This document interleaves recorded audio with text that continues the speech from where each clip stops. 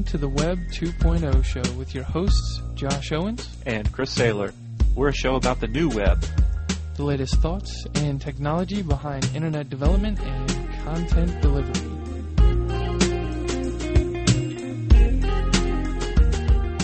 Welcome to episode 13. We decided to do a pre-interview portion of the show this time. I know that's kind of rare for Chris and I. We usually don't really have time to sit down and do this kind of thing, but there's so much that has been going on lately that we really wanted to sit down and talk about some of it and let you guys know what we're doing and what we have been watching going on in the Web 2.0 community. First up was our trip to South by Southwest. You want to go into that a little bit, Chris? Absolutely amazing. If you don't go next year, you're really going to miss out. Really, the words for it are inspiring, and it was just amazing to see all these creative people doing their thing. Yeah, there's definitely some excellent stuff. I know the kind of the theme was bootstrapping your business, and the main idea behind that is really just execution. Yeah, I'll forget how many. I heard like half a dozen times the word execution. Execute. Yeah, execute. It was a big word down there. It doesn't matter whether you think your idea is good or you think your idea is crap. If you get something out there and let the community help you reiterate it, I think that's really what they were driving at with that idea is, just get it out there. Yeah. Let it grow on its own, and it'll happen, I think. It's kind of funny you should mention that idea being crap, because one of the things that Jason Fried mentioned in his keynote interview was you need to convince at least one other person. If you can't convince at least one other person, then your idea probably is crap. Yeah, that's very true. Very, very true. The other thing is, and we've heard Jason talk about it before here on this podcast, and he talked about it during his keynote, you may have this huge, great idea, but in the end, you should really just pick a couple things from that idea, build it, and get it out the door. I think that's one thing that you and I ran into, Chris, with Agenda. We had these great ideas, and we just never executed them well at all. It was just like, where do you start? We've got like 30 different things. Who knows? So I guess it's kind of death knell of Agenda. Now that Google CL2 is coming out, I don't know if anyone caught the screenshots of that. Did you see that on TechCrunch? I did, actually. Yeah. And I hope it ends up better than their feed reader, because I don't know, I thought their feed reader was crap. Yeah, some of their stuff feels a little rushed. I'm hoping they put a little more thought into this one. Or maybe they should hire Adaptive Path to do the interface design. Yeah. Actually, we're interviewing Lane Becker. Oh, that's right. Yeah, that'll be coming up here in just a few minutes. I guess one of the other... Oh, actually, well, before you move on, I did want to apologize. We kind of stopped blogging there about South by Southwest like on Sunday, because we got swamped. We actually didn't get to go to many of the panels. Yeah, we ended up just recording hours of podcasts with various people. It was absolutely amazing to meet all these industry leaders. Well, here I've got the list right here. We interviewed Greg Story and Jason Santamaria. We interviewed them together. They were quite funny. We interviewed Sean Inman, Tontuk Chelik, and Ryan King together. Ryan's hilarious. They were pretty funny. There was a big announcement on that one, too. And then we interviewed Jeff Veen, Jeffrey Zeldman. And some of the stuff will be taken. We're working on our first podumentary, queer little word we made up there, where we're going to profile the Magnolia team that built the application and the team that built, the interface for it, start to finish, how a Web 2.0 type product, the concept to the release of it, how that all came together. So that'll be interesting. We're still trying to schedule some of the interviews for that. As far as South by Southwest? Yeah, Jeffrey, we met Jeffrey Gerstenbach, too. I think that's how you say his name. Oh, that's right. We met Why the Lucky Stiff. That was pretty cool. Yeah, we actually met them at the same little event there. Jeffrey actually mentioned us on a podcast he did while he was down there. Talked about us and our show and our hosting service, Steel Pixel. I feel like maybe we should return the shout out there. Jeffrey Gerstenbach does the Rails podcast. He's also putting on a workshop, Carson Workshop, over in London, I believe March 30th. we'll link that in the show notes. He's a really cool guy, and I'm sure it'll be an awesome event to attend. And what's his workshop?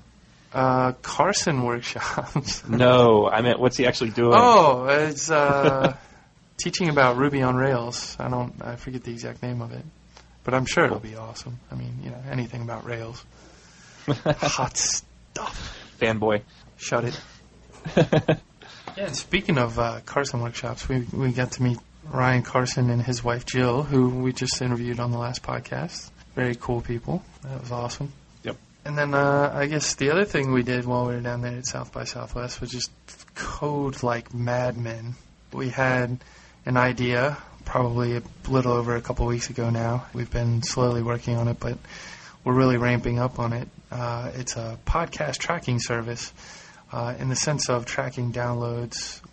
We were really impressed with stuff we saw with like Measure Map and how it was more specific to blogs, and I think we're trying to do that. And being the stats junkies that we are, there really isn't a good way to track podcasts. Yeah.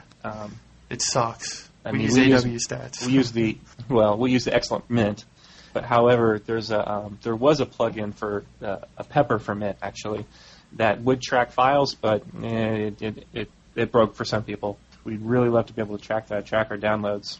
Yeah, and actually we've started using it. We don't have very many reports written, but the code is actually functioning for the tracking portion, so it's kind of cool. We'll hopefully be releasing that in the next couple of weeks. Yeah.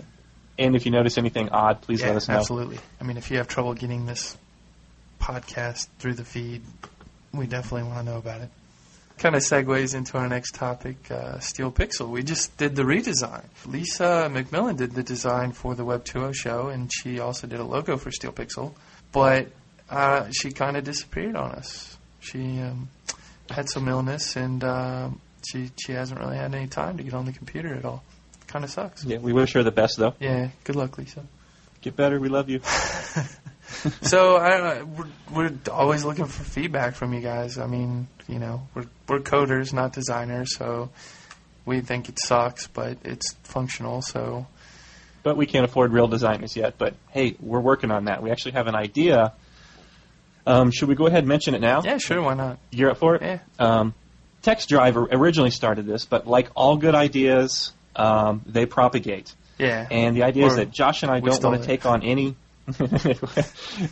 Josh and I don't want to take on any external VC because really we just want to build a solid business and podcast and host and write cool apps for ourselves and for people for just as a real day job. Yeah.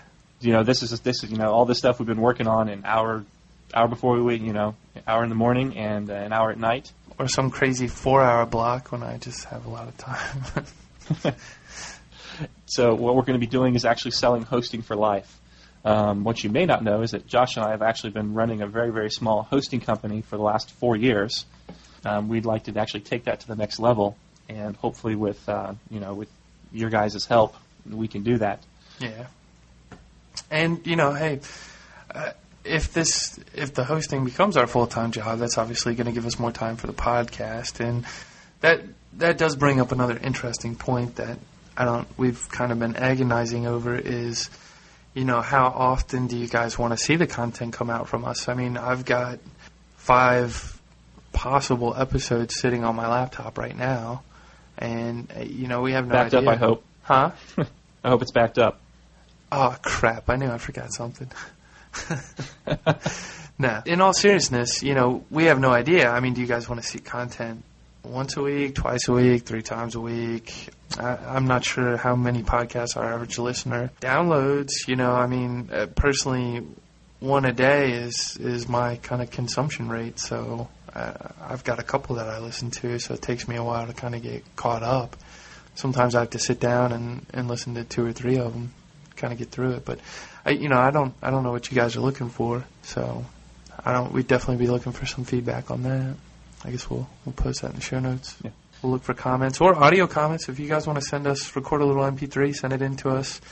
I can try to audio engineer it, and we'll drop it right in. And hey, cool, we'll answer your questions live. Oh, well, where can people send those audio comments? Web20show@gmail.com. That goes to both Chris and I. I would like to mention our readers have been listeners, actually. Readers and listeners. Actually, at this point, I would like to mention that we are blogging at web20show.com. So for those of you who only have us in iTunes, please put us in your feed reader as well. So on that note, some people actually have written in with some cool stuff that they're doing. Matt Miller has released a project, bytemycode.com. It's BYTE, by the way, bytemycode.com. And it's supposed to. It's a code repository for various programming languages, and it's got all the Web 2.0 goodness in it. So check that out. Yeah, and then we get a lot of stuff from this guy. ESBN.org, ESBN, as in Electronic Standard Book Number.org, and they just changed the name, but we couldn't seem to find it because their sites were down. But a lot of press about them. I guess they're doing something similar to ISBN. For the web, so that definitely looks cool. I think it's called Numbly now. Is that what you said, Chris?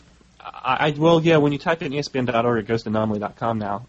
This is actually kind of important because with all of us opening up our content available via machine-readable format, now it's open for stealing, and there are people that are unfortunately actually basing business models off of stealing people's content, and it's really unfortunate.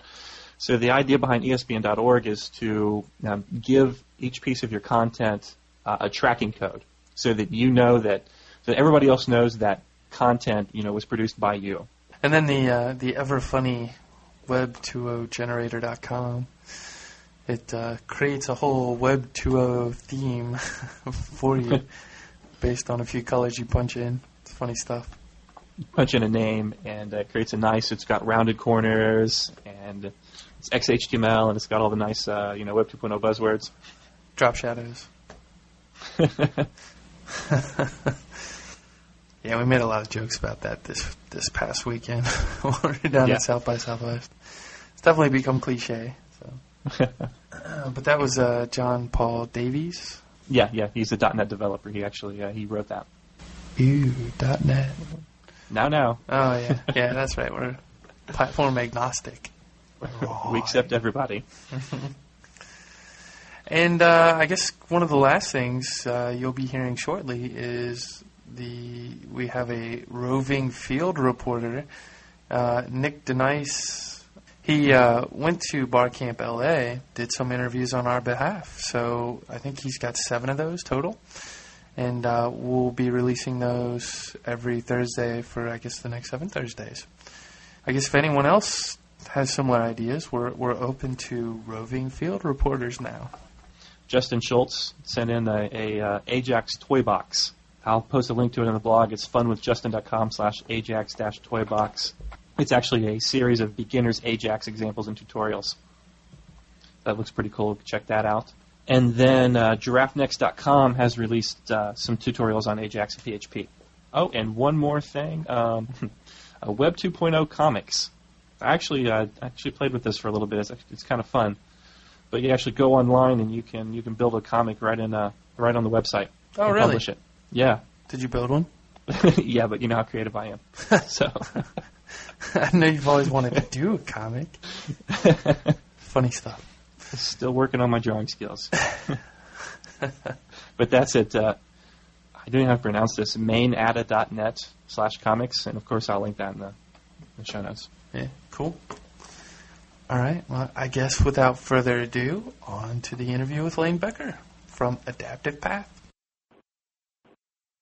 We have Lane Becker from Adaptive Path with us. Tell us a little bit about yourself, Lane, where you're from, your background as far as things you've done in the past, that kind of thing. Where am I from, like originally? That's a weird question for me. Today is the 5th anniversary of Adaptive Path. We started on March 2nd, 2001, and it's now March 2nd, 2006. That was 321, which was convenient and easy to remember. I mentioned that just because I realized today that having been at this company for 5 years makes it 4 years longer than I've ever been at any other company, which is sad, I guess, but also a sign of the times. I don't know. Yeah, probably like most of us. Yeah, really. Before Adaptive Path, I worked for a couple consulting companies like Frog Design. I had another startup that was called Deep Leap back in the day. I'm originally, more or less, I would claim as my hometown, Austin, Texas. And when I got started in web stuff in 93, 94, it was working for the University of Texas at Austin doing websites for different departments. And then when I graduated, I had a degree in film and liberal arts, so I just started working for startups in like 94, 95. There were even some around back then, and pretty much rode out the first .com wave working for. I worked for a bunch of them. I worked for Deja News, which became Deja.com. I did consulting work for Garden.com and briefly, and for drcoop.com. I mean, way back in the day. So you remember these? They're long gone now. Yeah, I do remember Deja though. Yeah, that was a little bit of a fiasco. It's funny looking at I remember when the Google's interface came out in 99. When Google came out in 99, and the Google interface was all clean and sparse, and it was just a search box and a couple buttons, and everybody was praising that, including the people at Deja.com. And I was like, come on, people, that was what Deja News looked like 3 years ago, which is unsurprising, right? It was the same crowd. It was a techie crowd. They blew it big time. Right, but then actually Deja News got picked up by Google. Barely. I mean, you can hardly call it picked up. It was a total... Well, so the Deja News part of it, the Usenet part, got picked up by Google for a song, right, like for no money at all. I mean, when you consider that they dumped almost $60 million into that company, let's just say it didn't sell for 1/100th of that. And and then the other half of it, the Deja.com stuff, which was all this shopping e-commerce stuff, they built this whole scraping thing, like back when they were doing site scraping, like all of those My Simon type sites. They sold that half to half.com. So I guess those guys work for eBay now, assuming any of them are still there. Now, you currently work for Adaptive Path. What do you do there? Well, I'm one of the founders, although, I mean, there were 7 of us at the time. 4 of us are left. I do a lot of things here. I mean, everybody does. My job title is Director of New Ventures. To understand what that means, I need to sort of give you a little bit of background on the company. We're kind of a bizarre company. We fit everything under this sort of umbrella of what we call user experience or user experience design. And we look at our business as just doing anything that is related to user experience or user experience design, as we define it. So we started off as a consulting company, and consulting still makes up a pretty significant portion of what we do. So we have a consulting business that works for companies all the way from Fortune 500s to, we've worked for NGOs, we've worked for the United Nations, we've worked for big brands like Hallmark, all the way down to startups. We do a lot of work in the startup space, most recently with a company called Sphere that hasn't even actually gotten out of private beta yet. Other startups that we've done work for include we've worked for Flickr, and we've worked for Rojo, and we've worked for Ning. We've worked for a lot of different startups, and many of them obviously in the Web 2.0 space. Right. Sphere is that's the one that Matt Mullenweg is working on, isn't it? No, Matt Mullenweg's working on, his company's called Automatic. Matt with 2 T's. Yeah. However, the CEO, here's the connection. The CEO of Automatic, who just joined the company, is a really nice guy named Tony Schneider. I'm starting to realize that this whole Web 2.0 thing is actually a lot more like high school than I had previously realized. But anyway, Matt, Matt got Tony as his CEO, and Tony is one of the, I'm not sure if he counts as a founder or not, but at least one of the advisors to Sphere. So there's sort of a connection there between Sphere and Matt's company. Okay. Yeah, that seems to be how things work around here. I guess it really is true. It really is all who you know. Yeah, definitely. So there's a couple other things just to give you more background on me. We do consulting. We do a whole series of events. That's workshops. That's corporate training. We have a big user experience conference we do in D.C. every August. So events is another line of business that we have. Product development is a third line of business that's dormant right now because we started it, we launched it, we built MeasureMap. We sold MeasureMap to Google. MeasureMap was our first product. We didn't even get that at a private alpha before we sold it. Not that I'm complaining. So the product development line is dormant right now, though we could always pick it up again. And then we have this part of the team went with it, right? Yeah, that's right. So Jeff Veen and some of the folks that were working on it went over to Google with it to do whatever it is they're going to do over there. And so all of this leads into my job, which is Director of New Ventures. And New Ventures is this new thing that we're doing. It's a new line of business. It is specifically devoted to working with early stage and seed stage startups. one of the things we've noticed working for a handful of startups over the years is that we've had a lot of success with them, but that startups have a really different, including our own MeasureMap, which is basically a startup that we created in-house. They have a really different set of needs and requirements, and traditional consulting engagements where you just do like beginning, middle, end, and then you're gone don't work so well. But there's a lot of value to startups in working with us because we have a perspective on the industry. We have we're really at the forefront of a lot of this design work and a lot of the thinking around this design work, and we can apply some of the lessons we've learned working for enterprise class companies to the work that we do with startups. Right, so New Ventures is basically it's an attempt to do that, to work really specifically with a set number of early stage, seed stage startups, and do it for equity as opposed to cash. Okay, so these are guys that are. So these are guys that are actually like pre-VC and maybe even pre-angel funding. Not necessarily. I mean, we're working. I'm interested. A caveat here is that this is all stuff that we're just starting out. I think we're looking less, by saying that, I'm just saying I'm not sure exactly what kind of companies we're going to be working with yet because I'm still figuring it out. I guess my point was you don't have to have a large amount of cash to hire your services because exactly. You'll go in and help them out based on equity of the product. Right, exactly. I mean, I think probably like a guy or two guys with an idea is a little too early for us. I think we need the idea to be a little more formed than that. But yeah, absolutely. Like maybe you've just taken angel. I'm basically treating this as if Adaptive Path were your angel investor, right? So we do due diligence on our sides. We're going to make sure that we can work with you and that we can add value to your company. I mean, real value to your company and your product. And we're treating it as an investment because we are, you're right. Our consulting practice, very expensive, and I think it's a way for us to get involved in the kind of projects like we all do this stuff around here because we love it at the end of the day, and we want to find ways to work with companies like this. So, basically, it's a great way to get work from Adaptive Path and not have to pay for it. Pay for it up front anyway. I mean, it's kind of a win-win thing, though, if it shakes out well on the other side. Right. Yeah, of course. And not to mention, I mean, obviously, there's a lot of rough edges around startups, and so if you can polish those out and get to market quicker on your idea, then it's just all the better for everybody anyway. That is exactly the idea behind it. I feel like a lot of companies around here have just an immense amount of. It's Silicon Valley, right? There's an immense amount of technological skill, and they totally bring that to the table. But there's a real challenge, with Valley companies and particularly technology companies, in figuring out how to make a good product. And that's really what we do at Adaptive Path. We think about product development, we think about your market, we think about your business, and we do all that stuff that you'd expect us to do, like information architecture, interaction design, visual design, front-end development, like all of that. But our real competency is in helping you figure out how to take that really cool technology and figure out how to match it up to what people want and to make that into a product, right? A product that ideally they will pay for, or at least that they will use in such huge quantities that some VC will figure out there's some way to monetize that traffic.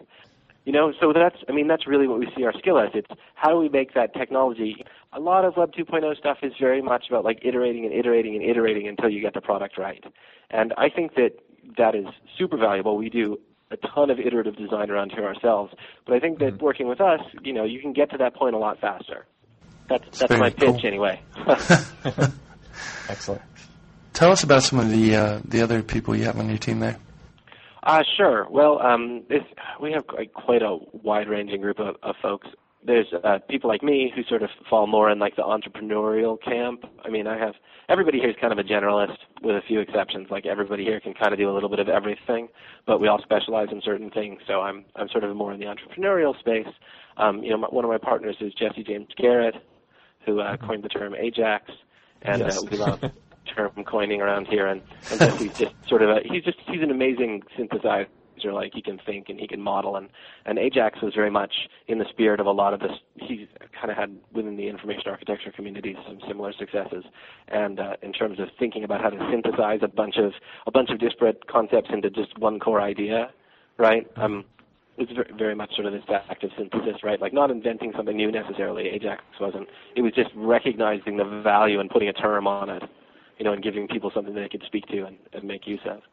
Yeah, that's really close to the description that we gave in our first podcast when talking about the terms of Web 2.0. Ajax was just a term. Actually, it's very similar to Web 2.0. It's just this arbitrary term given to a group of technologies. Yeah, Or technology. Yeah, it's something for people to latch onto. Right. Yeah, but it's all about recognizing. To me, it's all about. This is falls very much in the context of what I would consider user experience. It's about understanding the wider context in which something is going on, understanding, the needs of the people that are out there, understanding the needs of the business or businesses that are out there, and figuring out how to coalesce all that at exactly the right moment into something that just gains traction and takes off. I mean, you can do it with a word, you can do it with an application. Here's an interesting idea. I guess what would have happened if Tim O'Reilly had not given the term Web 2.0, would people have latched onto it and started building applications around all this whole group of ideas as it is today? I kind of fall into the camp that somebody would have come up with a term at some point to describe it. Whatever that might have been. There was just too much going on in it. There was just sort of too much going on, and it was sort of this desire just to recognize that there was something new and really fascinating happening. And I don't know. Yeah. I kind of like in science, scientists are always racing to have a new discovery because they know that there's probably another team out there that's doing pretty much the same thing, and they have to figure out how to get there first. I think I think a lot of it is just sort of the moment. So the answer to your question is yes, I do think this would still be going on. We might just be calling it something else. Yeah, like Bubble 2.0. As a lot of people are calling it. You were talking earlier about startup Fortune 500 type companies. Mm-hmm. Is it easier for you guys to work with the startup, or is it easier to work with the big company that kind of already has things laid out? Well, it's never really easy to work with anybody. I mean, I would say it's really, those are really different projects, Mm-hmm. One of the things that we do around here is all the work we do is really highly adaptable. So we don't have a process a 5-step process that we come in and apply or anything. What we have is just a bunch of tools, whether it's design tools or methodologies, whether it's design or research or implementation or strategy, or we even do organizational development, how should your design team fit into your organization, stuff like that. They're all just tools that are aimed at delivering on a good product. So when a Fortune 500 company comes to us, we know that a lot of that project is going to be, in a sense, selling the project internally, right? There's hundreds of people at a Fortune 500 company that have to sign off on anything that we do or have an opinion about something that we're doing or something that we're building for them. And so we recognize that a project like that's just going to take a lot more time to get everybody involved, to get everybody on board. And that's kind of a form of difficult, right? In the startup space, on the other hand, you've got to deal with the fact that, the product is undefined. Even once you've defined the product for the first time, it's still kind of undefined, It's rapid and it's iterative, and you have to be able – it's almost the opposite problem, right? I mean, it's less about consensus. It's more about just, how quickly can we move? How many changes can we make? How do we know if we're making the right changes? How do we even know if we should be building this product at all? Does this make sense? It's just a completely different set of questions. No easier or more difficult, equally challenging, but very, very different. That's interesting. I worked in Cincinnati for an extremely large company. I was working on a project, and we had to deliver a product for, it was for all the laboratories in the entire company. And part of the problem was like you said, getting buy-in from everybody.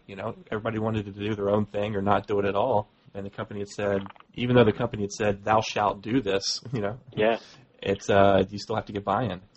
Yeah, it doesn't always work that way. I mean, the thing that I would say that is the same for us, to that point, the thing that I would say that is the same for us between working for a startup, working for a nonprofit, working for a Fortune 100, whoever it is we might be working for, is that our goal is always to execute. And by to execute, I'd kill someone. I don't know. No, our goal is always to figure out what it's going to take to get that thing that we're trying to build at the end of the day out the door. But not only out the door, out the door and successful. Successful in every way that a product can be successful, right? Which means it's successful for the people who use it, it accomplishes the task or tasks they want to accomplish, but also that it's successful for the business, that it meets the business goals that were set out for that product, and that there is some way to define that success and measure that success, right? And that's true whether we're working for a startup, right? In which case there's a very specific set of things that mean that your startup is successful, right? Either you've got 5 million users, or you sold to some larger organization, or you went public, right? Those are success metrics in a really bizarre way. And inside a Fortune 500 or a Fortune 100 or Fortune whatever. It's kind of similar. It's just a different set of success metrics that you have to define, and then make sure that your product meets those on the way out the door. So to us, the political aspect you're talking about, when we talk about working inside a large company and having to sell it all over the organization, that is part of the design process, right? Because that's what's necessary to get this thing out the door. Similarly for a startup, like just iterating through this project and going crazy and throwing stuff at the wall to see if it sticks or whatever it is you have to do, that's just part of the design process. Right. So I was long and rambly, but you probably get what I'm saying. Yeah, it's a lot of obviously a lot of new startups, really need to ask those questions. Like, what is it going to take to make a successful product? Yeah, and people are just kind of throwing stuff out there and hoping that it sticks.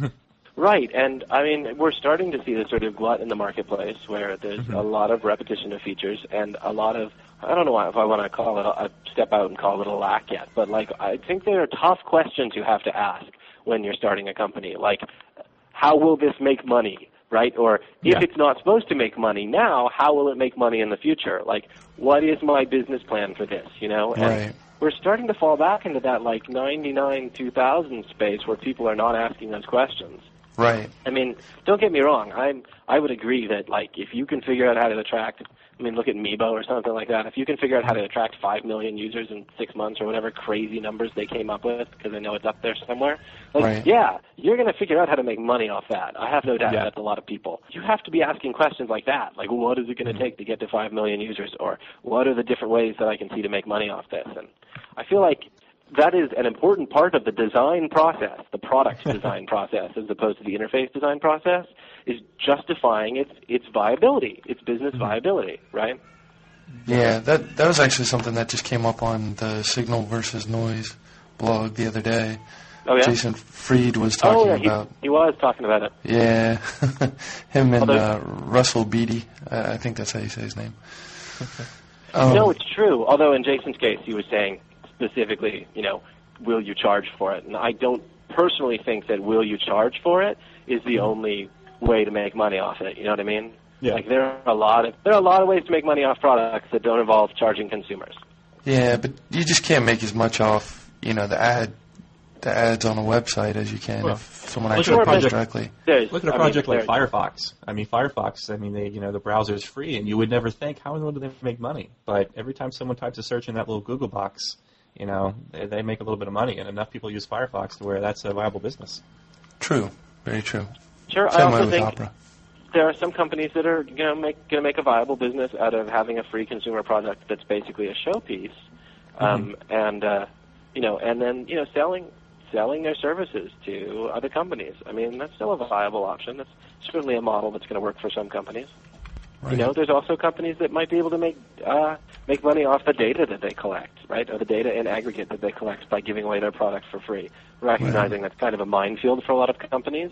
If you can traverse it appropriately, that is a viable option. It's a matter of asking these questions because for a lot of reasons, right? One is that you actually want to have a successful startup, and that's important. But also because when you're thinking about the design of your product, those questions matter. The answers to those questions help you make design. That's your strategy, right? And it's based on that you make decisions about your product. And if you're not answering those questions, well, then sure, you're throwing stuff at the wall to see what sticks because you haven't really thought about what your strategy is or what your goals are. That sort of thing really helps focus the question of what am I going to build. Right. You talked before about some of the tools that you use to determine usability of a site or, the various things that you guys look at when you come in to help a company. What types of tools do you use? Can you talk about those? Yeah, it's a grab bag of tricks, so I can just talk about a couple of them. I can talk at a really high level. We do a lot of customer research, user research, and not just usability testing. In fact, we tend not to do a whole lot of usability testing in our company, at least in the traditional sense. We do a lot of research studies that are ethnographic research studies where we'll go out in the field and we'll observe people using in a certain situation or in a certain context and try and come up with interesting ways to model their behavior based on that research, whether it's through telephone. We also do telephone interviews. We do occasionally do a thing called remote usability testing with an organization called Bolt Peters here in town, boltpeters.com. And they have a product that basically lets you do usability testing remotely where you can observe people when they come to your site after getting their permission, observe them using your site sort of from the comfort of their own home. Anyway, just a bunch of different types of research, the goal of which is always basically to model user behavior. And when I say that, what I mean is model user behavior across a particular task, right? So one of the reasons we don't talk about, let me try and explain. One of the reasons that we don't talk about like user interface, we never talk about ourselves as user interface designers or anything like that. We talk about ourselves as user experience designers is because we really consider the interface to be something that shakes out of a larger understanding and that a broader context of use for your application. And it's more important to understand that broader context of use. So if you think of an application as a tool, right? Most applications are tools. People are using it to get something or a set of things done. Then the bigger question to ask is, why are they trying to get that thing done? What's the context in which they're trying to do it? And then our research is always designed to answer that question. What are they trying to get done? Because then you can step back and say, okay, if we're going to build a tool, how do we make it work within that context? Does that make sense? Yeah, absolutely. More or less. I realize I've gotten a little abstract, but honestly, a lot of this stuff ends up being kind of abstract unless you have a really specific problem to point it to. Yeah, I can see a lot of people sitting there with their iPod headphones in and their eyes just glaze over right there. Yeah, sorry about that, kids.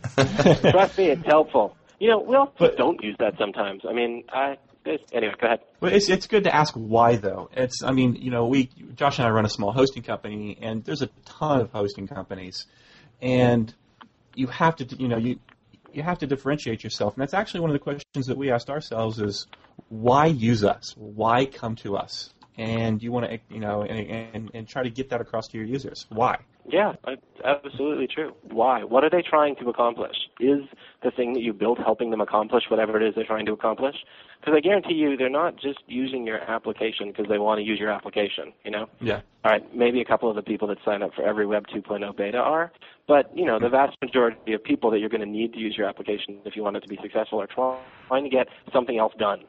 And I don't know what that might be, whether it's, buy a product or connect with friends or whatever it is they're trying to do. You have to understand that if you want to design your product well. It's a little bit about sort of removing your ego from the process a little bit, I think. Anyway. We were talking about the Measure Map earlier. Now, why would someone want to use Measure Map over, say, AW Stats or Mint or some other stats package? I guess getting at the heart of why you guys built it. Sure. Well, let me talk about why we built it, and you can tell me if it answers your question. So, when we first started kicking around the idea for Measure Map, it was because of something that of two behaviors that we'd seen out in the world, both of which were incredibly consistent. One of them was that everybody we talked to, whether it was just somebody using their weblog or somebody working at one of the huge corporations that pays for like IBM StatSphere, WebSphere, whatever it's called. I can't remember what their stats package is. The one thing that they all universally had in common was that they hated their stats package, right? Like whatever it was, they hated it. They thought it wasn't very effective. It wasn't very useful. It took too much time to try to understand what the hell was going on. So that was one thing that we saw that was very consistent. The other thing that we saw that was very consistent was that, bloggers are insanely egotistical and will check the stats package that they hate 150 times a day, right? And whatever, I do that. I'm totally lumping myself into that category. Josh, shut up.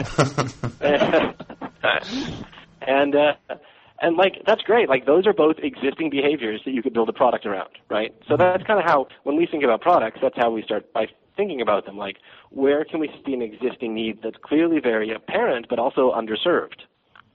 And that was a sweet spot that we recognized. So then we decided to kind of formulate a philosophy of use. And by that I mean we were trying to understand, okay, well, everybody hates their stats package, but why? Why do they hate their stats package? So we went and we looked at a bunch of them, and Jeff and I spent a lot of time talking about this, and we realized, the thing is, the problem with every website's stats package is that it's for every website, right? I mean, what that means is that all it can do is measure the lowest common denominator stuff, right? And that's why we have this language of page views and unique visitors and stuff like that, because most stats packages aren't measuring what people are doing on your site. They're measuring what's going on in your server. Does that make sense? Yeah, absolutely. That's what they do. They're just telling you what's going on your server, but nobody cares about what's going on their server. Most people don't even realize they have a server.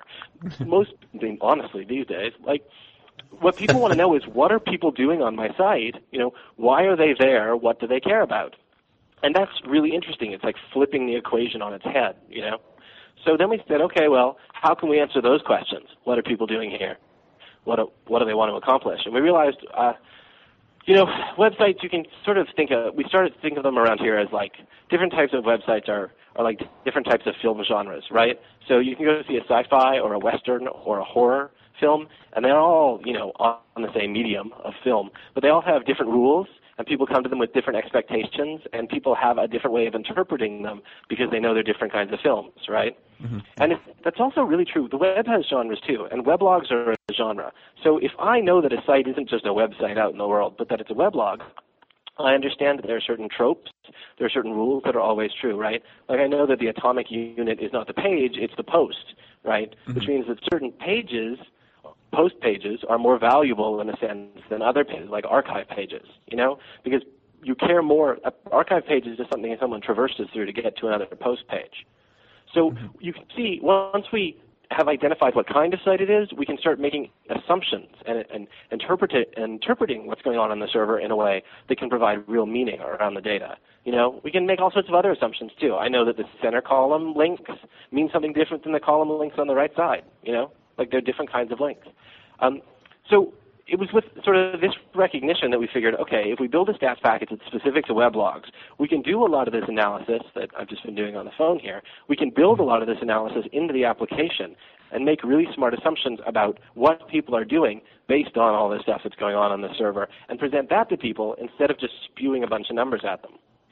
Yeah. And that was the basic philosophy behind MeasureMap. It's why when you look at MeasureMap for the first time, if you were, lucky enough to get into the private alpha before it was purchased, what you saw was like four big numbers, right? And with the exception of visitors, which is the left-hand number, they were numbers that were, kind of uncommon in the stats world. The visitors, links, comments, and posts. Right? Two of those, comments and posts, are totally weblog specific, and two of them, visitors and links, we treated in a very weblog specific way. I actually did manage to make it into the alpha, but I put it on my pathetic blog, which has very, very, very few links. I actually should switch it over since I still have the account and put it on Web 2.0 show, which has real stats. Yeah, that'd be nice, man. I'm a stat junkie. Yeah. Just leave me out in the cold. Yeah, it makes me feel any better. My site gets like 25 visitors a day, and what are you going to do? Yeah. The Adaptive Path site, on the other hand, gets a hell of a lot of traffic, so when I want to cheer up, I just go look at that. Yeah, you need to write more on there, though, man. You have, like, what, 2 posts? I'm super busy. Super busy! So that's kind of the idea behind MeasureMap, and that was the thing that we kept in mind as we were designing. And when we were trying to choose features or we were trying to think about how to build it or what to include or what not to include, we would always sort of look back to that as a philosophy. Like, how do we, is this doing that? Is this accomplishing that 180 spin from traditional stats packages? I mean, for the first 3 months, I was adamant that when we talked about the application, nobody used the word statistics and nobody used the word analytics. That was really important. And that when we thought about how to design the interface, like the way that people looked at it, that we didn't use any charts, right? Like all those things that you see on stats packages, I didn't want any of that. Like no charts, no graphs, and I shouldn't say I because it was we, because this is very much me and Jeff. Like no charts, no graphs. And eventually we had to start thinking about those things. But when we first started thinking about the product, it was a really powerful way of saying, okay, this is going to be different. And if you got a chance to play with the application, you saw there's that interesting slider that you can use to navigate through time and your statistics. That came very directly out of saying, we're not going to do this the traditional way. So throw all of those aside, and how else could we do this? Yeah, that was actually pretty cool. It took me a second to figure out. It's why am I not seeing any of these stats? Oh, I got to move a little slider to get to the other days. Yeah, there's always a trade-off. I mean, I think every Web 2.0 Ajax-y, flashy interface organization struggles with this a little bit. How much new can I make this thing? You know what I mean? Versus how much do I have to stick with old conventions? And you try and walk that line. Yeah, I actually just linked to an article recently. Yahoo released some user interface guidelines to try to help guide Web 2.0 applications. Very cool. Yeah. Yeah, I think Bill Scott is one of the guys that worked on that, I think, and he's a really, really smart guy. He's their Ajax evangelist at Yahoo. So. Mm-hmm. Now, I'm actually I'm actually a programming language junkie. What was Measure Map written in? Ruby on Rails. Was it really? Excellent. That's awesome.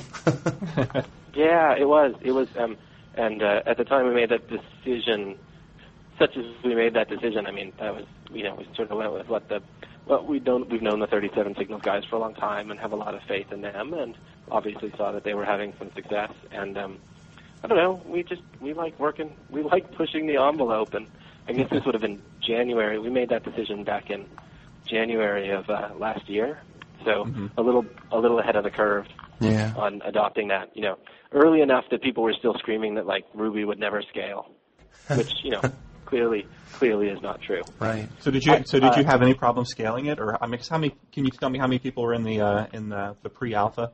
I can't actually. Oh, Don't hit me for that. Sorry. Suck. There are things I just can't say. Can you say that it's scaled well? I can say that it scaled as well as every other web application scales, which is to say, there comes a point at which you're like, shit, we got to redo some of this. You know what I mean? Like, back to the drawing board. To me, that's great. That's Rail Dornfest, who's the CTO of O'Reilly, once said to me that having people to ask you whether or not worrying that your application won't scale is a great sign, because it means that people care enough about your application that they really want it to scale, right? Mm-hmm. So it's a lot of this is just about success. Like, that's a great sign. If you have to recode a little bit of your application because there are enough people using it that it's starting to weigh down the system, you can look at that as a negative, or you can look at it as a really great thing. That's definitely a positive as far as I'm concerned. Yeah, well, I mean, maybe not a great thing for some of your, annoyed users, but for the rest of the world, yeah. So are you planning any other Web 2.0 type products in the future? Well, we are. I mean, we consider product development a line of business for the company, and again, it's dormant at the moment, but it's entirely possible that we'll do it again at some point. I think we're happy to take a little bit of a breather from that. At the moment, it doesn't matter whether you sort of incubate it inside a larger company or not. Starting a company is having a startup is an exhausting process. Good exhausting, like totally worth the work. But I think we're all a little happy to chill out. And I have this new ventures line of business that gives me the opportunity to continue to work with really interesting and innovative technologies and design really cool and world-shattering products. Right. Without necessarily having to do a whole new product ourselves. So, guys, I kind of have to get going because we're pushing up on 6:15. Okay, cool. Actually, I think we were done with our questions anyway. Yeah. Was there anything else that you wanted to mention about Adaptive Path before we? I mentioned I love this company. We do a lot of different stuff. We are, always interested in new people and new ideas.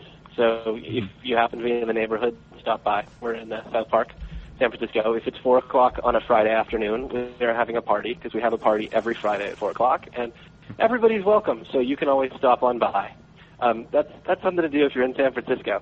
The only other thing I'll say is, we do have events and workshops and stuff, and if you're interested in really getting into some of the tools and the techniques that we use, and that I sort of started to allude to around research and modeling, we teach a lot of that in our workshops. We have a very sort of open source attitude towards all our IP and methodologies, and we try and give it away in every form that we can. So very cool. Some of it's downloadable on the site, some of it's we do in workshops. Other than that, I think that's all I want to say. Awesome. Well, all right. Thanks for being on the show. Thanks for coming on the show. This has been a Steel Pixel production. For more information about Steel Pixel, you can check out steelpixel.com. Or for more information about the show, feel free to check out web20show.com. That's web20show.com.